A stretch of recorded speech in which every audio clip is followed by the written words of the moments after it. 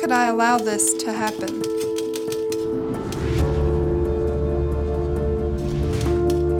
It's all my fault.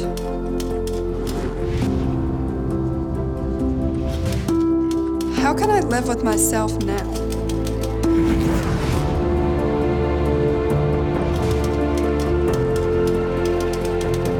I let them down when they needed me the most.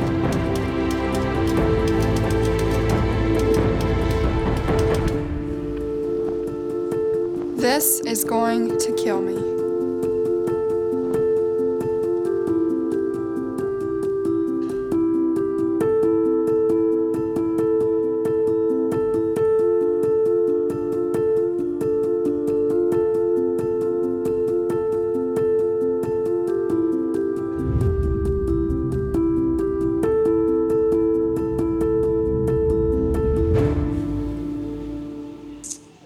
You know, when we look at our life, if we just look back into the past, I think all of us have moments of regrets.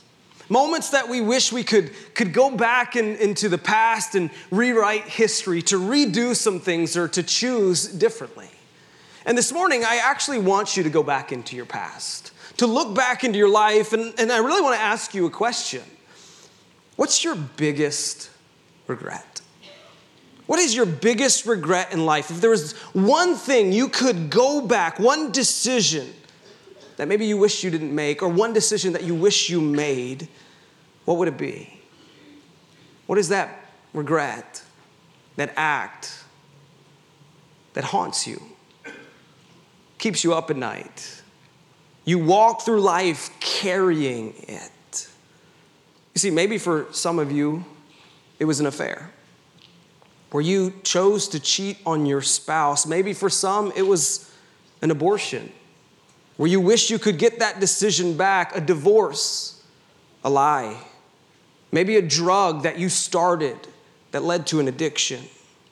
For some of us, it wasn't even a choice or an act that we did. It was a moment where we wish we acted when we didn't.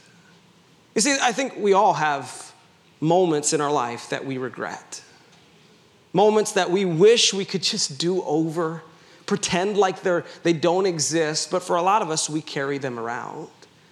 And when we go back to our past and we engage with those moments, it causes us to encounter this last silent killer, the silent killer of shame. The silent killer of shame. If you haven't been with us over these last 4 weeks, we've been walking through this series titled Silent Killers.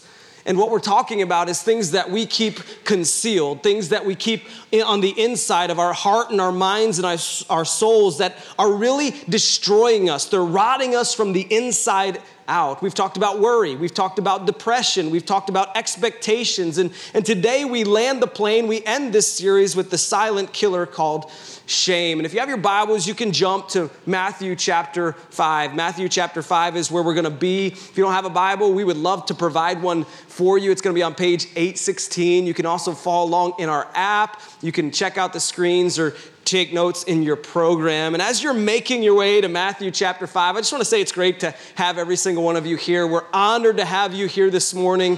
Whether you're joining us from one of our campuses, you're engaged with us online right now at your home, or you're going to watch us later as a video, man, thank you for being here. We're thrilled to have you here this morning. And we're landing the plane in this series that I hope has been beneficial for you, this series that has caused some dialogue in your community groups and in your families. And we're talking about shame this morning, the silent, deadly killer of shame. And we've all interacted with shame. I mean, we've all probably felt the sting, the burden that shame brings. And shame defined as just this painful feeling of humiliation. This painful feeling of humiliation based on your past regrets, past decisions, or based on what someone did to you. And we probably have all felt it at one point or another in our lives. But here's what shame does. The more we encounter shame, the more we jump into shame and feel and carry that burden, here's what happens is shame gives the enemy an opportunity to tell us a lie. When we deal with shame and we encounter shame and engage with it, it opens a window in our life for the enemy to swoop in and whisper lies into our head. Lies that often over the course of carrying our shame based on regrets, lies that we believe, lies that we take with us. And this morning, I kind of want to tell you where I'm going. I'm going to talk about two types of shame that we encounter. Two different types. They're almost the opposite. And it starts with the shame of the innocent. The shame of the innocent. This is shame that you carry and you did nothing wrong. You're innocent. Shame that you carry the burden even though you didn't do anything wrong. You're not guilty, you're innocent, but yet for some reason you still carry the burden of shame. And we have a good example of this in Mark chapter 5. I'm going to set the scene for you, what's taking place in this passage. Jesus he's healing people. He's in the middle of his ministry. He's healing people. And people are starting to notice him. Crowds are starting to follow him. And there's this man named Jairus. Jairus in the Bible, his daughter is dying.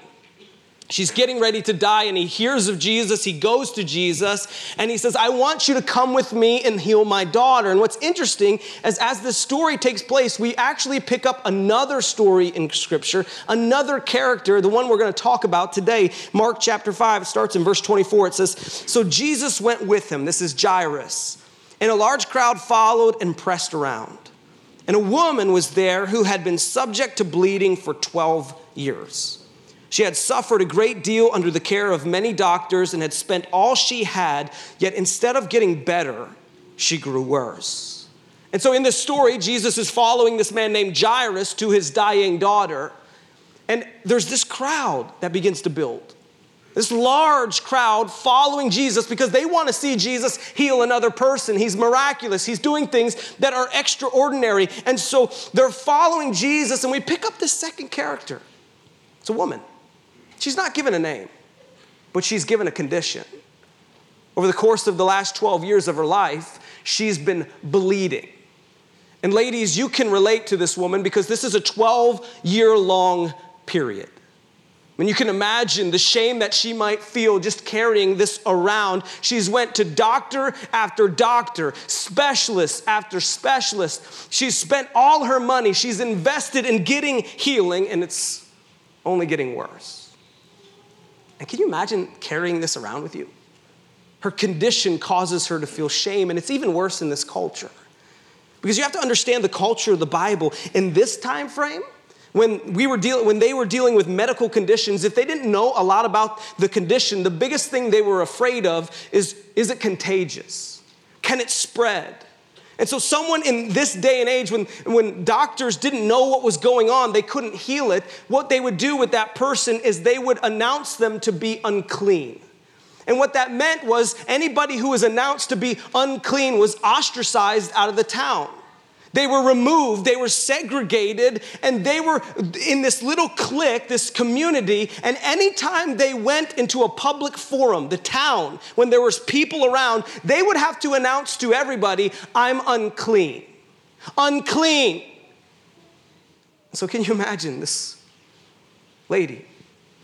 Every time she went to get groceries, every time she went to town, she would have to announce to the crowd, hey, I'm that girl. I'm that girl who's been bleeding for 12 years. Get away from me because you don't want what I have. I mean, can you imagine the shame this woman is living with every single day? Carrying it. And some of us, we can relate. We can relate to this type of shame, the shame of the innocent, because we carry shame almost every single day and we did nothing wrong. Some of you here this morning, you were abused by someone maybe you loved. They took advantage of you, and you carry that shame. Some of you, you're dealing with the handicapped. It wasn't anything you did wrong, but you have a handicap and you feel shame because of that. Maybe some of you, you lost a job and it wasn't that you were a bad employee. The business just went under and you carry that shame of not being able to provide for your family and you did nothing wrong. The shame of the innocent. And here's what happens. Here's what happens when we deal with this type of shame, the shame of the innocent. The enemy whispers in our ear this lie. This is my fault. this is my fault. I mean, this woman probably dealt with this a lot. She probably at some point in her life, she's been bleeding for 12 years. She probably looked up to God or someone and said, what did I do to deserve this? And the enemy probably whispered in her ear, you do deserve this. I mean, you don't think we deal with this type of shame, but in our culture, this is a reality. I mean, and listen to some of these stats. This is modern day, the culture we live in today. People who are carrying this type of shame. Did you know that 1 out of every 6 boys and 1 out of every 4 girls are sexually assaulted, abused? I mean, that's our culture today. 1 out of every 6 little boy and 1 out of every 4 little girls has to walk around with shame because someone couldn't say no. And they carry it with them. And the enemy tells them, you know what he tells them? Hey, you deserve that. This is your fault. 1 out of every 6 women are sexually assaulted in our culture. And they walk around with this shame thinking, I did something to deserve this.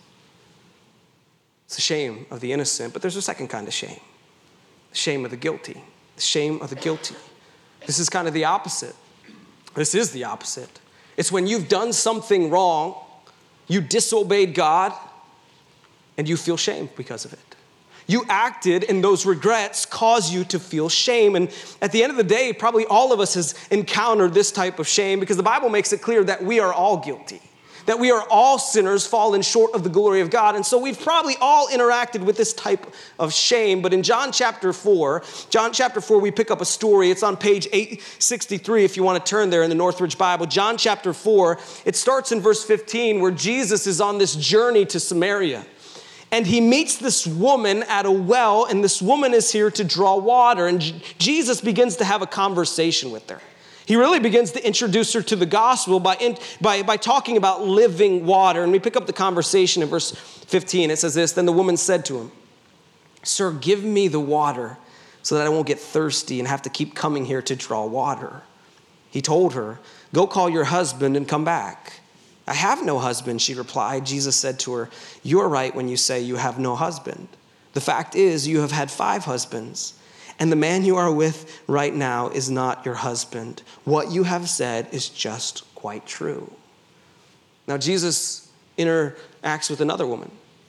This woman is at a well, and he begins to tell her about living water, that she'd never thirst again. And she wasn't understanding what Jesus was saying. And so Jesus asked her, go get your husband. And this was a setup for this woman's life. Jesus is about ready to call out her condition. And he looks at her and he says, hey, go get your husband. And she's like, well, I don't have a husband. And Jesus is like, man, you're right.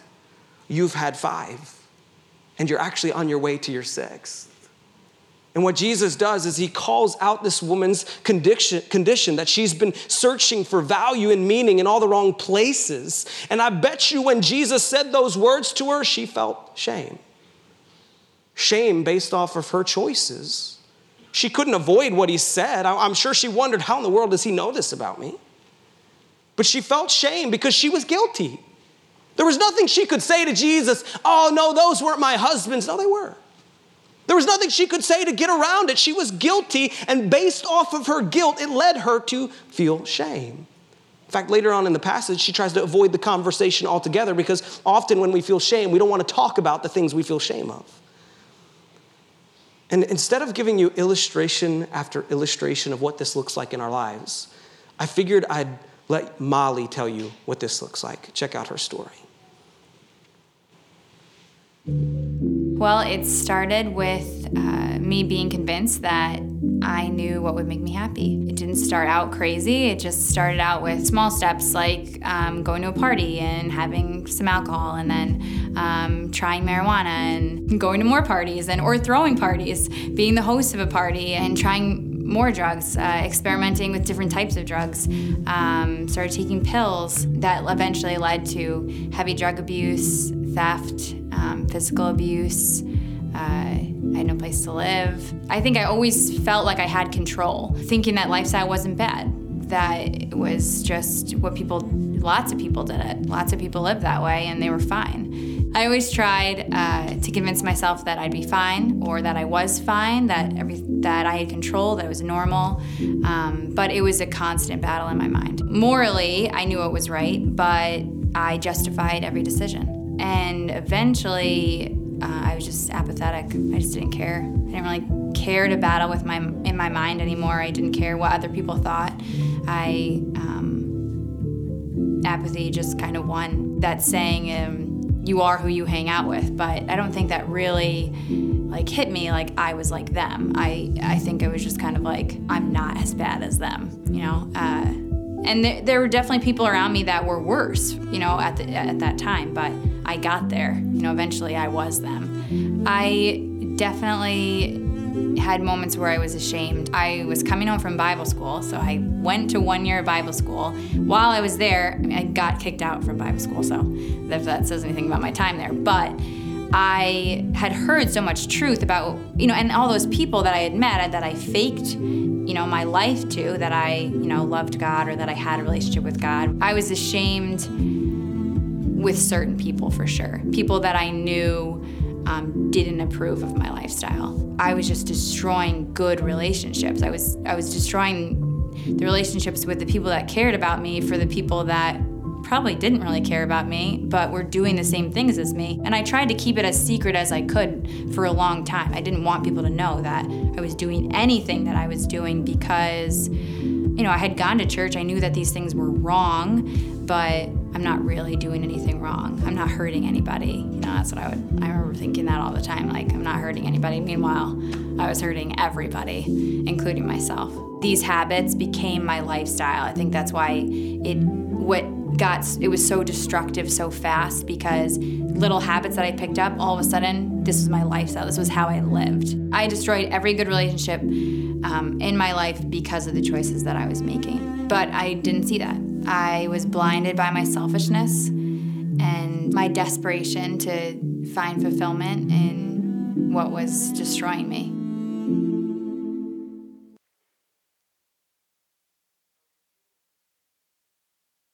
Here's the lie that the enemy whispers in our head: this is not who I am. He convinces us. He convinces us when we're guilty that it's not that big of a deal. You just become numb to the lifestyle you're living, and you don't recognize that your choices are creating something that you probably don't want. And Molly's a great example of that. The shame that you feel when you're guilty, and the enemy convinces you, hey, it's not that big of a deal. And what's amazing to me, what's absolutely amazing to me when we interact with shame, whether it's shame of the innocent or shame of the guilty, how good the enemy is at lying to us. Because he can convince somebody who is completely innocent that they're guilty. And he can take someone who is completely guilty and convince them that they're innocent. Isn't that amazing that the enemy is so good at whispering lies into our heads? When we encounter shame, it opens this window and he lies to us, and he convinces the people who did the wrong that they weren't wrong, and the people who did nothing wrong that they were the ones responsible. He's so good at it. But what happens when we feel shame?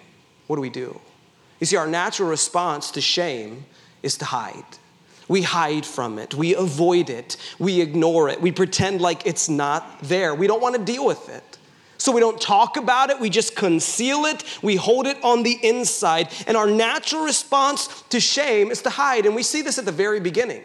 In Genesis, Adam and Eve, they were told, hey, do not eat of the tree of knowledge of good and evil. And what do? They eat of it. And the moment they took a bite of that fruit, guess what they did? They felt shame, they were guilty, and they ran and they hid. They hid from God because they felt shame. And it's the same thing we do. It's the same thing my dog does. I did say my dog, yeah. I have this cute dog. Her name's Bella. And it's interesting. Every once in a while, our family will go out to eat, or we leave the house, and we leave Bella to kind of have free reign of the house. I've always wanted to put a camera in my house and see what she does. I'm kind of curious, but every once in a while, she'll leave a trail of what she's been up to. And so I think, she gets hungry. She's got a dish out, but she wants a treat. And so she thinks apparently that treats are found in the guest bathroom, because there's this little garbage pail that she loves to stick her head in and pull some things out. And so, we'll come back and I'll find this little trail that Bella has left for me. And man, all I have to do when I get home and I see that dish, Bella's kind of waiting and watching, and all I have to do is raise my voice just a little bit and say, Bella. Her ears perk up. She looks me right in the eyes. And you know what she does? She hightails it for the master bedroom, and she climbs under our bed because she knows Daddy can't get me here. Because honestly, she knows she's guilty, and she feels that shame. And it's a funny illustration, but we do the same thing with God. When we feel shame based on poor choices or someone did something to us, the very thing we do is we hide from God. We run from him. We try to cover ourselves up because of the way shame makes us feel. I mean, if you don't believe me, take it from an expert. This is a woman who has studied shame for the last 10 years. And this is what she says causes shame to grow. This is Brene Brown. She says, if you put shame in a petri dish, it needs 3 ingredients to grow exponentially: secrecy, silence, and judgment. The very thing that causes our shame to grow is our natural response to shame. We hide from it. We run from it. And here's the result of that. Hiding from it keeps us from the truth. Hiding from our shame keeps us from the very thing that will actually set us free from shame. The enemy, he leads us to a place where we believe lie after lie, and we hide from our shame because we don't want to deal with it anymore, and it just pushes us farther and farther away from the thing that will set us free from our shame, the truth of God's word, the truth of the gospel, because the Bible says the truth of his word will set us free. And so we hide from our shame. So the question is this morning is, how do we overcome this silent killer? How do we win this battle? When we feel shame, when we carry shame throughout our lives, how in the world do we overcome it? And it looks different based on the shame that you're feeling. You know, if you're here this morning and you're dealing with the shame of the innocent, you've done nothing wrong, but you still carry shame. Someone has betrayed you. Someone has hurt you, taken advantage of you, abused you, and you carry this shame. How do I overcome it? Well, I think it starts by speaking up. We have to speak up. I mean, ultimately, that's what this series is all about, is it's breaking the silence, because the silence is causing this thing to be deadly in my life. And we have to speak up. We can't just conceal the shame that we're dealing with or the circumstances that happen to us. We cannot conceal them, because concealing them will cause more damage. We got to speak up. And what's been interesting in our culture this last year, it's been happening. I mean, there's this whole movement happening called #MeToo, where women have had enough of how men have abused their power and position to take advantage of women. And they've come clean and they said, hey, I can't deal with this shame anymore. I've got to tell somebody what's going on. Because in our culture, men have abused their power and their position to use it and to get what they want from women. And women now are stepping up and speaking up and saying, hey, this can't be, this is not right. And so I think that's true for all of us. Is the shame we carry when we didn't do anything wrong. We can't let this sit in our hearts, but we have to speak up. And let me be clear what I mean by that. I don't mean go find the nearest news station and tell them your story. I don't mean go on social media and post all the baggage you've been carrying. What I mean by speaking up is find a trusted friend. Find a pastor, a counselor, a community group leader. Find someone who you trust, who you have a good relationship with, and begin to share your story. Tell them what's going on, because there's healing and not being silent anymore. Because we have to get to the place where we understand this truth. What you conceal won't heal. What you keep concealed in your life won't heal. And this woman who was bleeding for 12 years of her life, she realized this, and she said she got to the point in her life where she wasn't going to conceal it anymore. Mark chapter 5, verse 27, it says this: when she heard about Jesus, she came up behind him in the crowd and touched his cloak, because she thought, if I just touch his clothes, I will be healed. Interesting that Jesus, the way this woman was healed, was probably the thing she was the most afraid of. A crowd. A crowd. Jesus made her no longer conceal her issue, and she had to navigate through a crowd who probably knew who she was. To overcome her shame, she had to, I'm not concealing it anymore. This is who I am. This is what is in my life, and if I just get to Jesus. But she had to work through the crowd.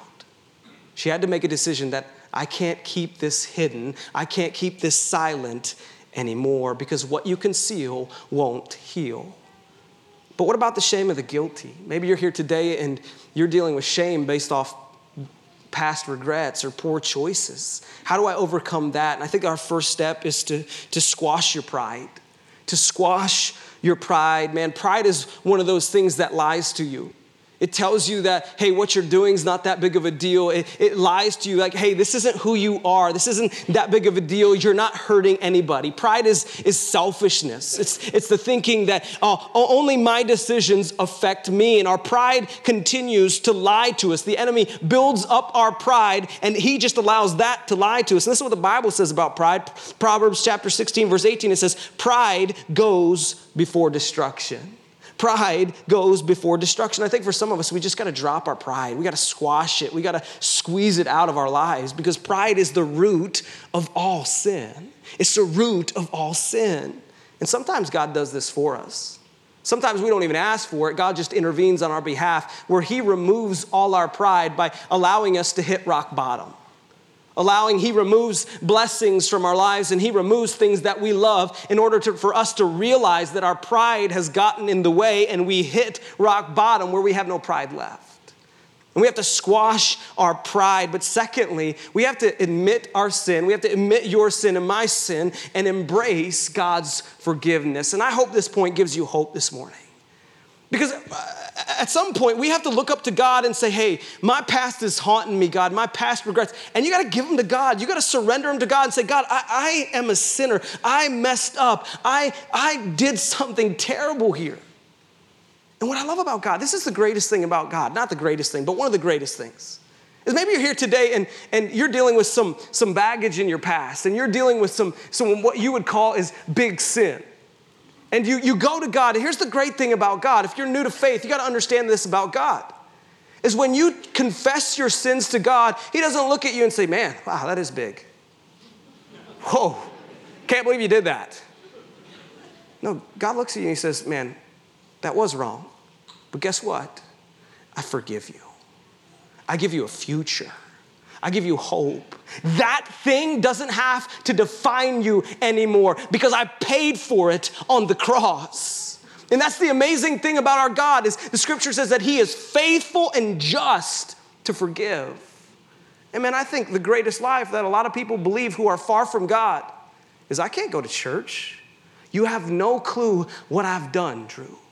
You have no clue where I've been. You don't know how big my sin is. And you're right. I don't know how big your sin is. But I can tell you one thing. I know how big my God is. And he can overcome any sin, any regret that you have in your life. That's the truth. Because he gives you forgiveness and he gives you a future. And we have to just look to him and say, hey, this is who I am, God. I'm sorry for the sin, that my disobedience. Will you forgive me? Will you give me a future? Because here's the truth. You can't conquer what you don't confront. You can't conquer what you don't confront. In John chapter 4, the ending of this story where this woman is at the well, Jesus confronts her sin. And this is how it ends. It says, the woman said, I know that the Messiah called Christ is coming. When he comes, he will explain everything to us. Then Jesus declared, I, the one speaking to you, I am he. And so Jesus confronts her sin. He gets in front of her sin and he says, hey, look at your life. Look at your choices. They're not leading where you want to go. And I think for some of us today, maybe the first step is to just look into a mirror and confront the choices that we're making, where they're leading. I mean, I just realize, like, hey, if I continue in this path in my life, here's where it's going to take me. And are you okay with that? Are you okay with the man or the woman that you're becoming based on the choices you're choosing every single day? I think some of us, we just got to confront our sin and say, hey, I can't live like this anymore. Because if you don't confront it, nothing will change. You won't overcome it. You won't conquer it because you got to confront it first. But here's the deal about shame here's where shame leads us. If we live through life carrying the burden of our shame, if we don't give it up to God, here's where shame will take you. Shame will keep you stuck. It will keep you stuck in the past. It will keep you stuck in the present, and you'll miss out. This is the worst part. You'll miss out on the future that God has for you. You'll miss out on the blessings and the promises of God because you're so focused on past decisions and past regrets. This is what the Bible says, Proverbs 28, verse 13. It says, whoever conceals their sin does not prosper. So whoever keeps it hidden and keeps it silent, they won't prosper. They'll stay stuck. But the one who confesses and renounces them finds mercy. Let me just give you the Drew Karshner translation of this verse.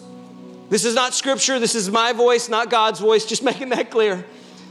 But here's what this verse says to me.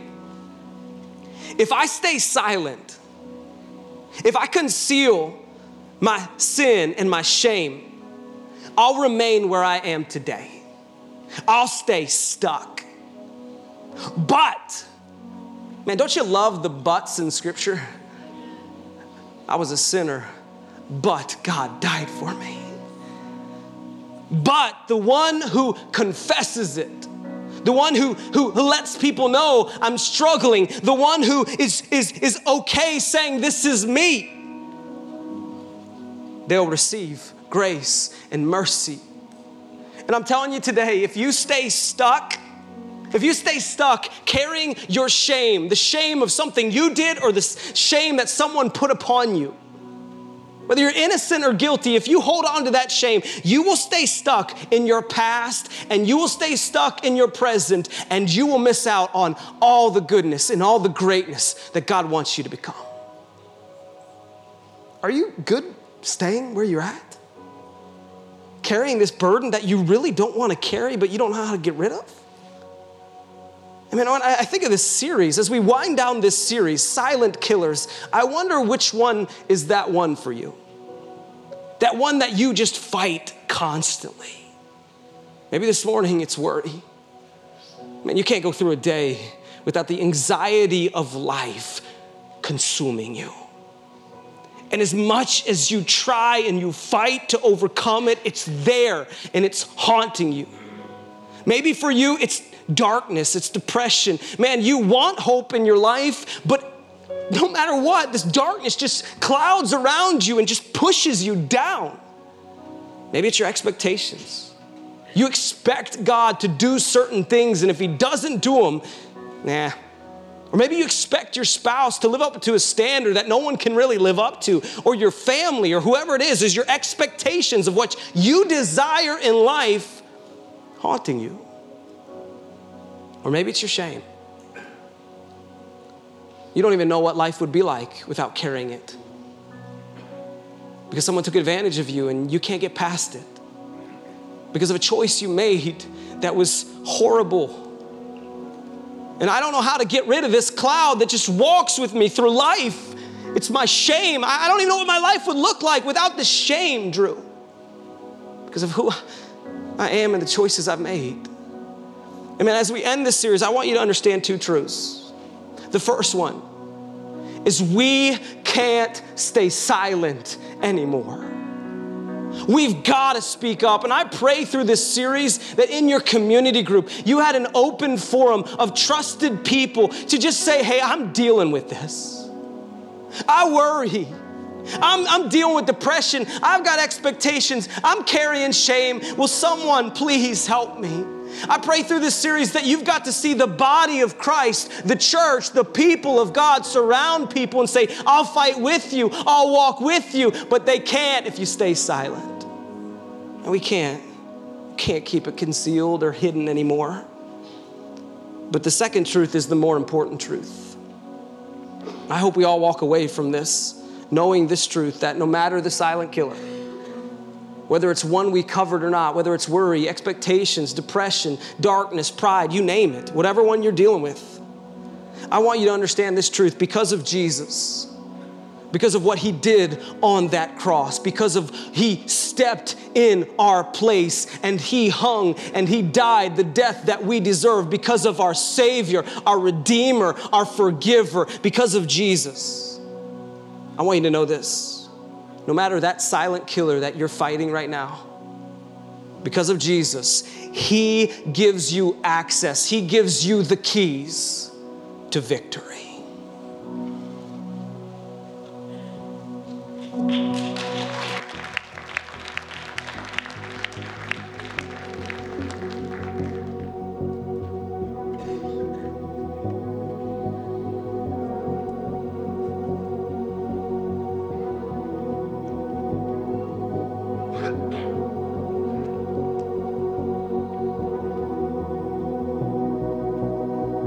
How could you let this happen? This is all your fault.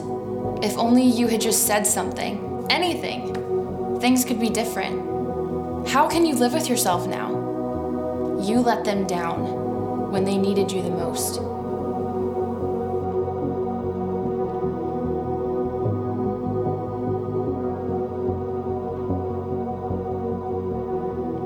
Don't you see the risks?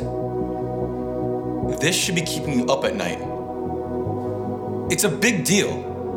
You need to be thinking. Your life is falling apart. You should be worried about this.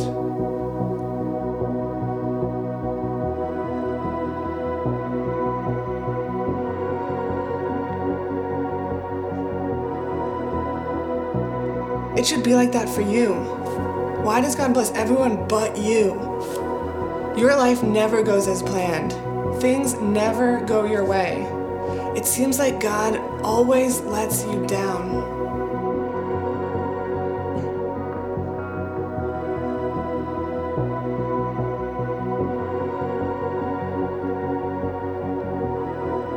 Nothing you do matters.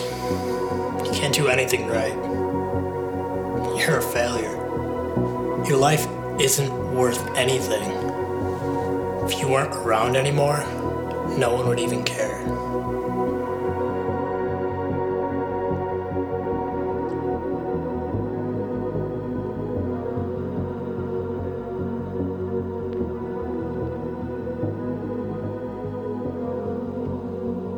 The fear that held us now gives way to him who is our peace.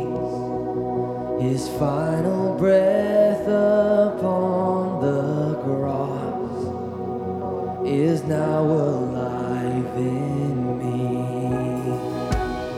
Would you stand with us?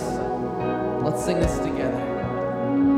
The one who wore our sin and shame, now robed in majesty, the radiance of perfect love now shines for all to see. Let's sing our victory in the name of Christ together. Come on.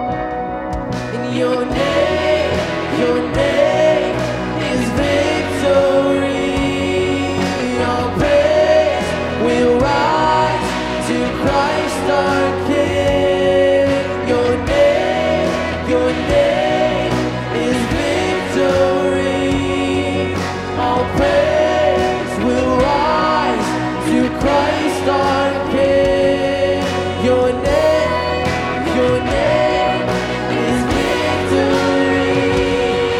All praise will rise to Christ our King. Your name is victory. All praise will rise to Christ our King.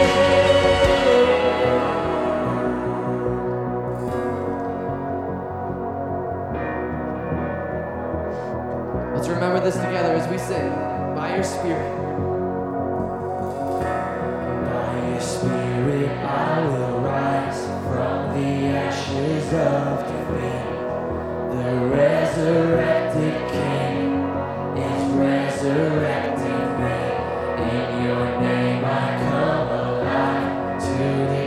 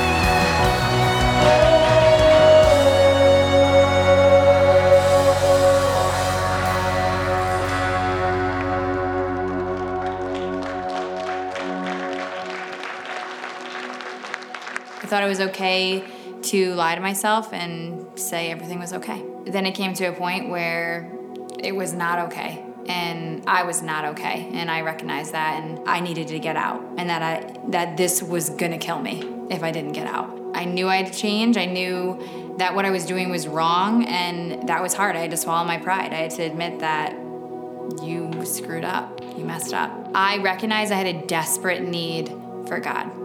It was just as simple as that. I recognized that my need was desperate for Jesus. And it was there when I started seeking God that I found fulfillment. It was just crazy that I'd been searching for so long and I wasn't getting it. And I couldn't figure it out. I couldn't figure out, like, you know, all these people seem happy, or all of these things are supposed to make you happy and they're not.